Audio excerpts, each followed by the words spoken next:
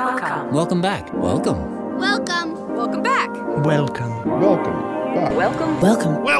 Welcome. Welcome. Welcome. Welcome. Hey everybody, welcome back to the Anthony and Todd Show. I'm your host Trevor. And I'm Vincent. We got an exciting show lined up for you today. We're going to be covering a couple of hip-hop albums that have come out this year, and then one that's pretty recent. On this week's show, we're going to be talking about the latest Mach-Hommy, Pray For Haiti, the latest Your Old Droog record, now he calls it his debut album, Time, and finally the latest Steel Tip Dove record, Call Me When You're Outside, with a lot of Dove's closest friends.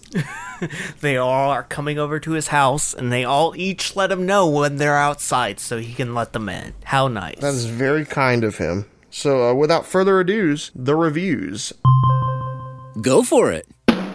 Here's our thoughts on the latest Mach-Hommy record, Pray For Haiti. Pray for your matey. This is a God's dream.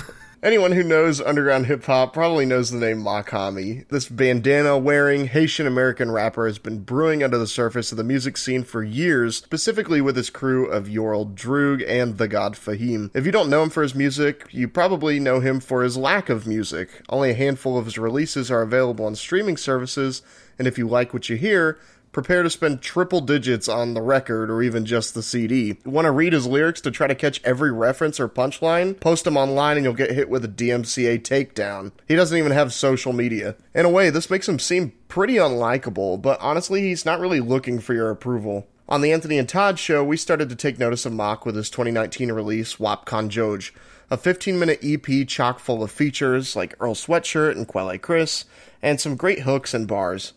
One specific audio clip that comes to mind is where two guys are talking about what it takes to get famous on that record, and apparently the answer to that would be a Griselda stamp of approval. The biggest and most apparent difference between this record and Mach's previous efforts is that Pray For Haiti was personally overseen by Westside Gunn and then put out on Griselda Records. Interestingly enough, as Mach fans know well, Mach was a founding member of Griselda, but eventually Gunn and Mach kind of fell out of touch. There wasn't any beef. Mach went his own way with Fahim, and Gunn recruited his cousin Benny into Griselda.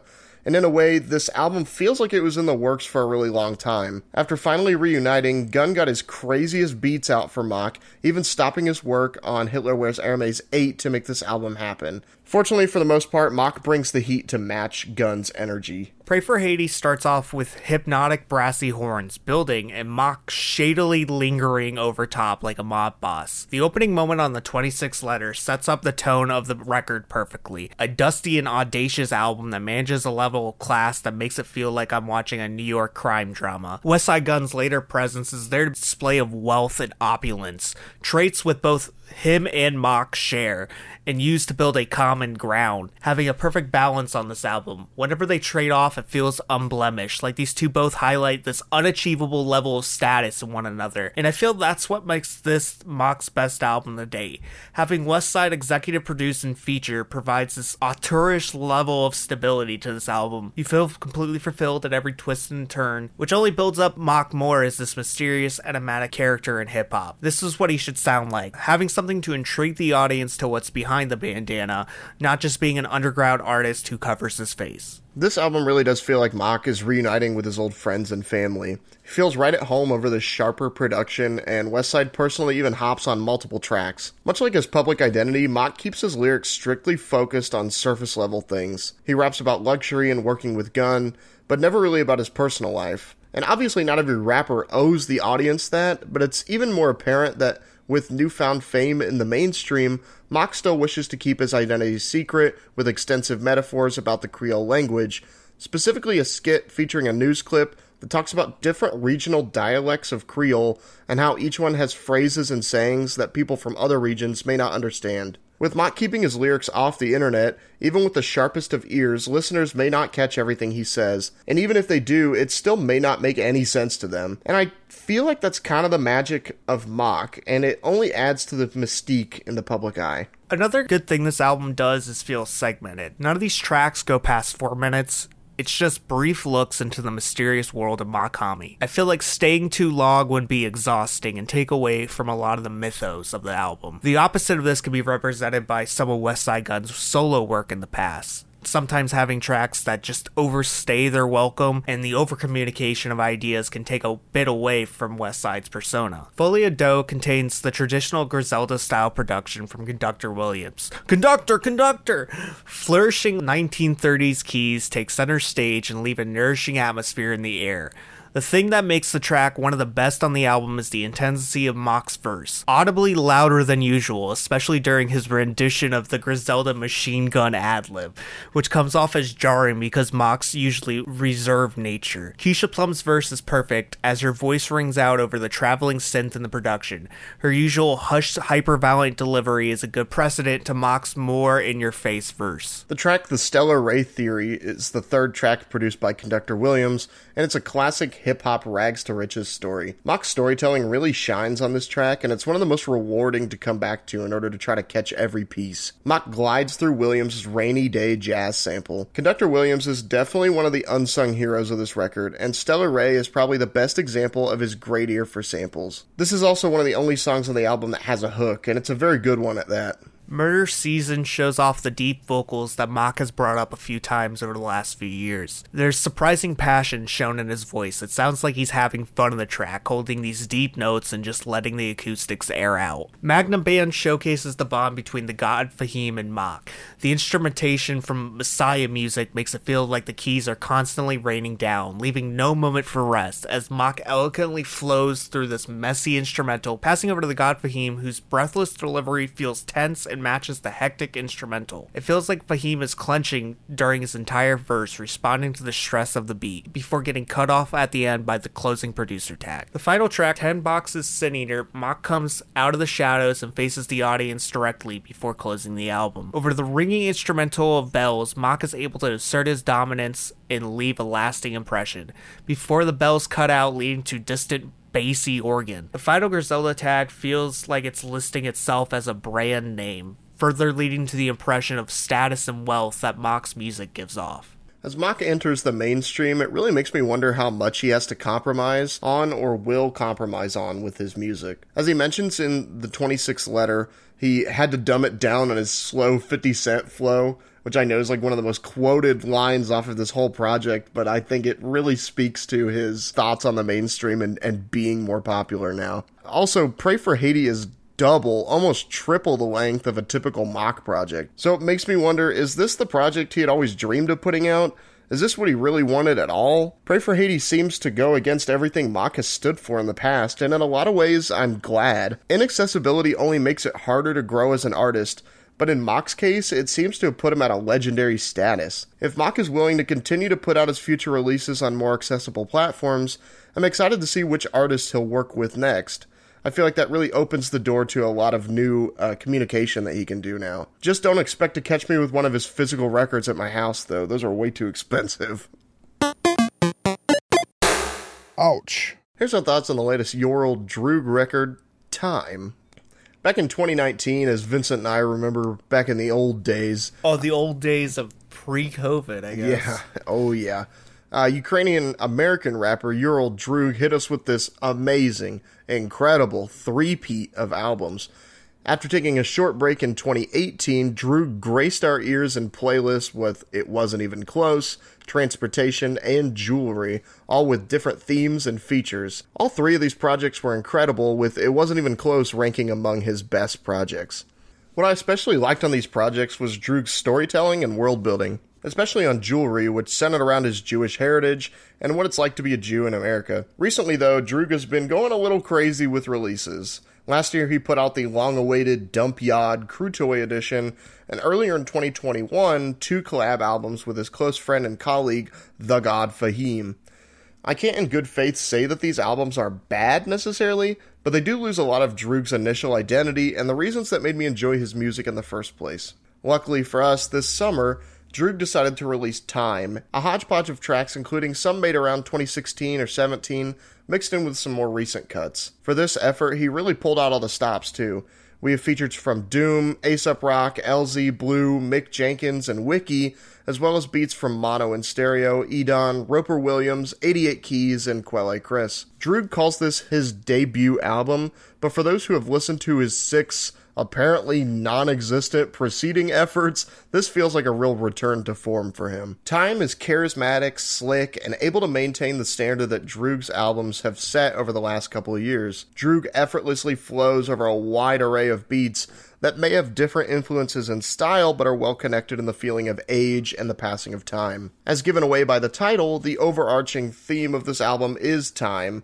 mostly revolving around Droog's childhood and teenage years. Each smaller section of tracks is then given a secondary theme, such as school, drug use, and sexual encounters. Every once in a while, Droog will just kind of play with the concept of time itself, like on the track The Magic Watch. Here, Droog's storytelling is at peak performance as he takes on this devil-like character who will sell anyone a magic watch for $10.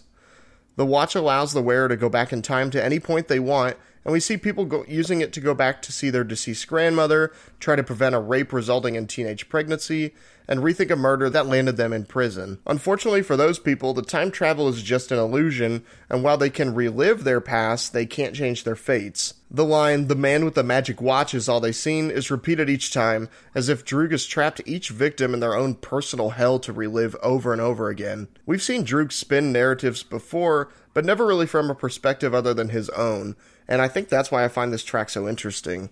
The Magic Watch is probably one of the best tracks Droog has made. Droog's use of science fiction feels absolutely natural. He brings the character out of himself and applies it to the characters in the story of the world. This grounds the narrative and makes it flow extremely well with the rest of the stories on the album. These small character moments make just a nice, stacked, well-balanced track that is the hip-hop equivalent of a Twilight Zone episode. The next track, Please Listen to My Jew Tape, is a humble moment where Droog reflects on the struggle of being a different voice in hip-hop and why he chose to remain independent. Nothing groundbreaking is revealed through this track, but it's the sentiment that makes it the most important.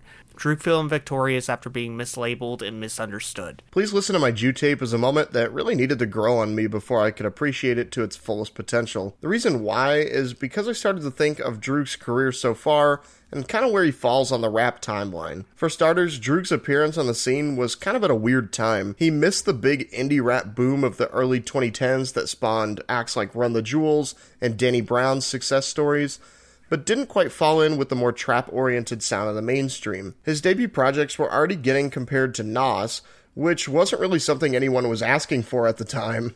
At that point, Griselda was still just a twinkle in Westside Gunn's eye. In a lot of ways, Droog got left behind, even by his contemporaries. For example, just look at Mach-Hommy now. Jew Tape sees Droog lamenting this as he raps about not fitting in with the scene, the struggles of being independent, and being stuck in a rut of trying to promote his work. As someone who acts very high and mighty on Twitter, blocking everybody that says literally anything to him, it's compelling to see him knock himself down a peg on this track. The introspection and personal anecdotes that Droog shares on Time is easily my favorite part of the album. Droog has kept his life very protective and secret. I don't even think that we know his real name, do we? It's Droog, that's his name. And first name Yor. It's fascinating to hear him come forward with these stories about his childhood and adolescence. Speaking of another protected rapper, the oldest track on here, Dropout Boogie with Doom, serves as one of my favorite uncovered posthumous Doom verses so far. This track is kind of a double feature with a beat switch up in the middle from Edon. Both Droog and Doom talk about their experiences in school as kids, getting into trouble, fighting, and playing hooky. My favorite line, Droog says, "Principals tried to keep me out the hall like Pete Rose." I love that line, it's so good. Doom's beat especially serves him really well, with its bass guitar heavy, comic book style instrumental. As he's worked with Droog before, the two have great chemistry, and you can tell that this verse wasn't just phoned in like some of his later verses were. He's spry and nimble like he was on his 2000s era albums, and I think that fact makes this track hit even harder. Dropout Boogie could have come out 20 years ago. Doom, while not as physically youthful as he was around the release of Operation Doomsday, performance-wise is able to capture that wild, loose style that reinvented himself back in 1999. His passing in 2020 has left a legacy that will be unfilled, but collaborating with Droog showcased that while that spot will always be empty, new spots were born and artists inspired by the legacy he left.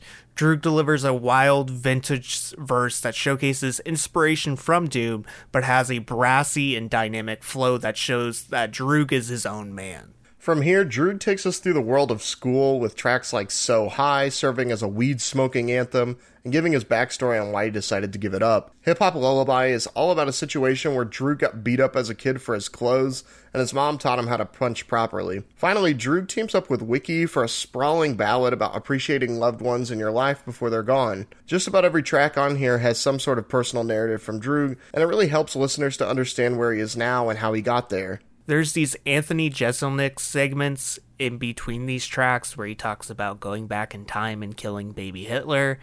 They're fine, I guess. I can see why he's on here because his and Droog's sense of humor seem similar, but nothing he says is really that necessary to the aesthetic of the album. I feel like this would be more jarring if he didn't make similar appearances on Droog's packs beforehand. They don't take up much time, but they do feel weird matched with the sentiment of some of these tracks. Honestly, I don't really like them. I feel like it kind of ruins the flow of the album. Well, there isn't that many of them, and they're aren't that long, but it is jarring, especially at the end of the Magic Watch. Like, it's just like the Magic Watch, we got to the end of the narrative and it's just like stupid. Hey guys, joke. it's me, Anthony Jeselnik. No Time is just a basic message, just highlighted in a nice way with a good hook, nimble Eastern style strings, and the inclusion of Wiki, which feels like a starting point to a lot of the character he would later unwind on his own album, Half God. The track reflects on how little time we have with those we love, matching the loose theme of time and carrying what Please Listen to My Jew Tape have, a simple connection to the audience. Droog isn't trying to preach to you or showcase some grand mirage of an idea. He just effortlessly relates to the audience and reflects on a connected sense of mortality. The distant rendition of I've Had the Time of My Life brings humor to a dark reflection, leaving a more optimistic outro to the track and the album before the final moment of synth-based meditation on 4:49 outro. It's not often that an album made of old recordings sounds cohesive and complete, but Time fits the bill well. Part of this success, I believe, has to do with Droog's choice of a broader theme. There are so many things one can do with the concept of time. One of my only issues with this album is that in calling it his debut album, Your Old Droog downplays his entire body of work put out before this, including those 3 amazing 2019 albums we mentioned earlier. And listening to just about everything he's put out before Time, it's clear to see his growth as an artist and how much he's learned from his past projects. His punchlines have gotten sharper, his ad-libs are funnier, and his ear for a good beat is near perfect now. Definitely do not overlook his earlier works, especially if you enjoy Time. As for this album and Droog's future, I hope he continues to work on more projects like this. Each beat is catchy enough to draw you in, but it's Droog's unique perspective and detailed narratives that make you want to stay. Yay! And finally, here's our thoughts on the latest Steel Tip Dove record, Call Me When You're Outside. I think I see him outside right now.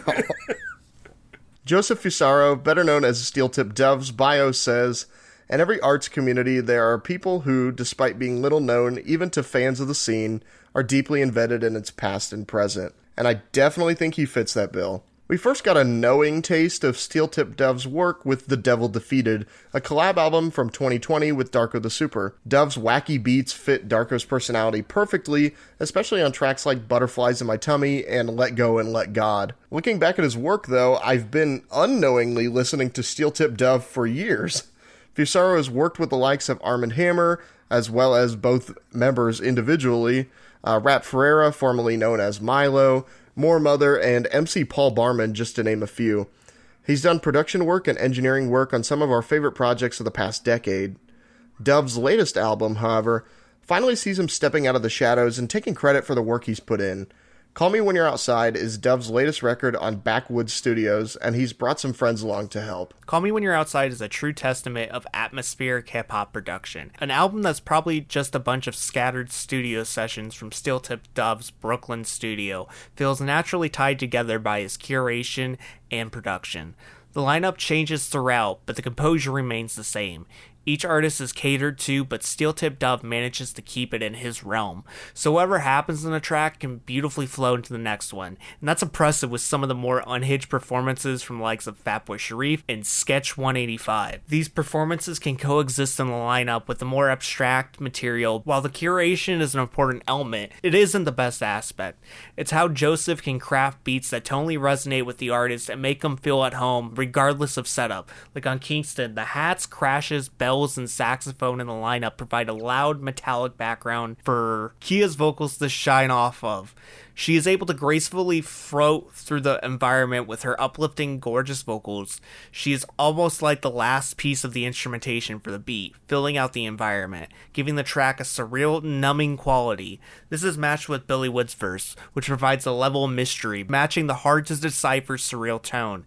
Then the pads in the background become gated and leave you with this cold, swirling texture that eventually erases the track so you can transition on to the next one. I think by listening to just the instrumentals for this album, it's apparent that Dove's curation is just another part of his mixing. As he did with The Devil Defeated, every featured artist was handpicked to best complement his beats that he's made. His production is dark and concrete, yet floaty and abstract. His drums are booming and crashing like trash cans echoing in a back alley. The pitched percussion on tracks like Buddy Ryan call to mind noir movies of old, but add a dreamlike quality to the tracks. His use of the human voice is also very noted, like Vincent just mentioned, such as Kia's vocalises in Kingston, Fielded on Don't Move, and Fatboy Sharif's moans and cries in Black Spider-Man. Don't Move contains one of the most impressive performances that I've heard from Fat Tony. He comes through as genuine and blunt, nothing fancy, just flatly talking to the audience about gentrification in his neighborhood. He has a fantastic hook on the track that is an absolute earworm. He raps over the angelic vocals of Fielded and the light music box keys. This track feels comfortable, and which I think makes the sentiment of Fat Tony come through stronger, almost like he's showing you the beauty of his home and why it's important to him. Peak Seafood comes through with a more flashy verse that contains his hushed, intimate vocals, similar to his performance on the Avalanche's track, Running Red Lights, matching Fat Tony and the instrumental perfectly and providing this hazy, nostalgic feel. The track NFT with the Koreatown Oddity and Billy Woods is another favorite on here. On it, the two rappers discuss the price of time and its uniqueness to the human condition, comparing it to that of an NFT. The whole concept reminds me of that short sci-fi film, The Price of Life, where the people have barcodes on their arms and trade time for goods and services, rather than currency. Dove's trippy, ambient beat solidifies this concept, and Dominique and Woods have excellent chemistry here, with both adding in their 2 cents within each other's verses. There's also a really funny line about Nardwuar, too, that Dominique gives us. Pirouette is brash and hazy, forwarded by these harsh synths that overtake Shirt's feature. Strangely enough, I find the production and mastering similar to that of a Playboy Cardi track. The instrumentation blinds the audience to the vocals, but it's weirdly perfect. Not to say Shirt doesn't have anything to say, he's just highlighted by being placed in the background, but being lost in the shuffle, he's able to match with the atmosphere and create this flashy, blinding verse. Buddy Ryan, ooh, I feel just like Buddy Ryan, starts off not too far from any other Billy Woods track. Dark keys and heavy drums provided by Steel Tip match Billy Woods' in-your-face verse. These two always work well together. That isn't a surprise. The true surprise is a sample that sounds like some lady screaming in the crowd at a professional wrestling show. This rush of rage is followed through by Sketch 185, who's completely off his chain, hectically rhyming over the top the same instrumental, but this time he changed the environment, bringing more color momentum to not only the instrumental, but Billy Woods' later performance as well. This was the perfect track to have on before Black Spider-Man. This is the point where the album goes off the rails. Black Spider-Man is the perfect introduction to Fatboy Sharif. It's warped, strange, gelatinous, and infectious, similar to a cut off his last record, Gandhi Loves Children. The first half has psychedelic guitars over top these weird pitch down stretched vocals. Fatboy comes through with a heavy performance, which makes the instrumental seem normal in comparison. His vocals are duplicated and delayed, which makes the track even feel more alien. It's like Fatboy is split in half, and each half of him is performing his verse. The second half pumps the brakes with light guitar and drums that are buried in the mix behind Fatboy's slow verse. His vocals are made even more abstract by the continued use of delay on his voice, before a raw performance pops out at the end over sirens and guitars, which is this complete balanced moment of a dark, brooding tone that leaves a very lasting impression on you. I feel weirdly proud of Fusaro for even releasing this album. Like I said before, Dev has been in the shadows for such a long time, and Call Me When You're Outside feels like he's finally stepping up and taking credit for what he's been doing for so long. It's only by hard work and a great ear for engineering and production that he's been able to make it this far, and the amount of great features on this project just goes to show that. Not only this, but Dev still works for his featured artist in handcrafting the perfect beats for them as well. I hope he continues to release projects like this. It's fun to see the amalgamation of everything he's been working toward up until this point. Well, that about wraps it up for this episode of the Anthony and Todd Show. I hope you enjoyed our reviews, and I hope you continue to stay tuned for our future episodes and playlists and memeing around. If you want to follow the Anthony and Todd Show on social media, you can find us on Twitter, Instagram, and Facebook at Anthony and Todd. You can find me on Twitter at The Vincent Short. You can find Trevor on Twitter at Alistair McCallis. I have a new album out, Layer Effects, Songs to Inspire Creativity, which you can find now on Spotify, Apple Music, Tidal, and Amazon Music. But until next time, guys, I've been Vincent. I'm Trevor. And see you, boyos. Bye, everybody. Goodbye. Goodbye. Goodbye. Goodbye. Thank you. Goodbye.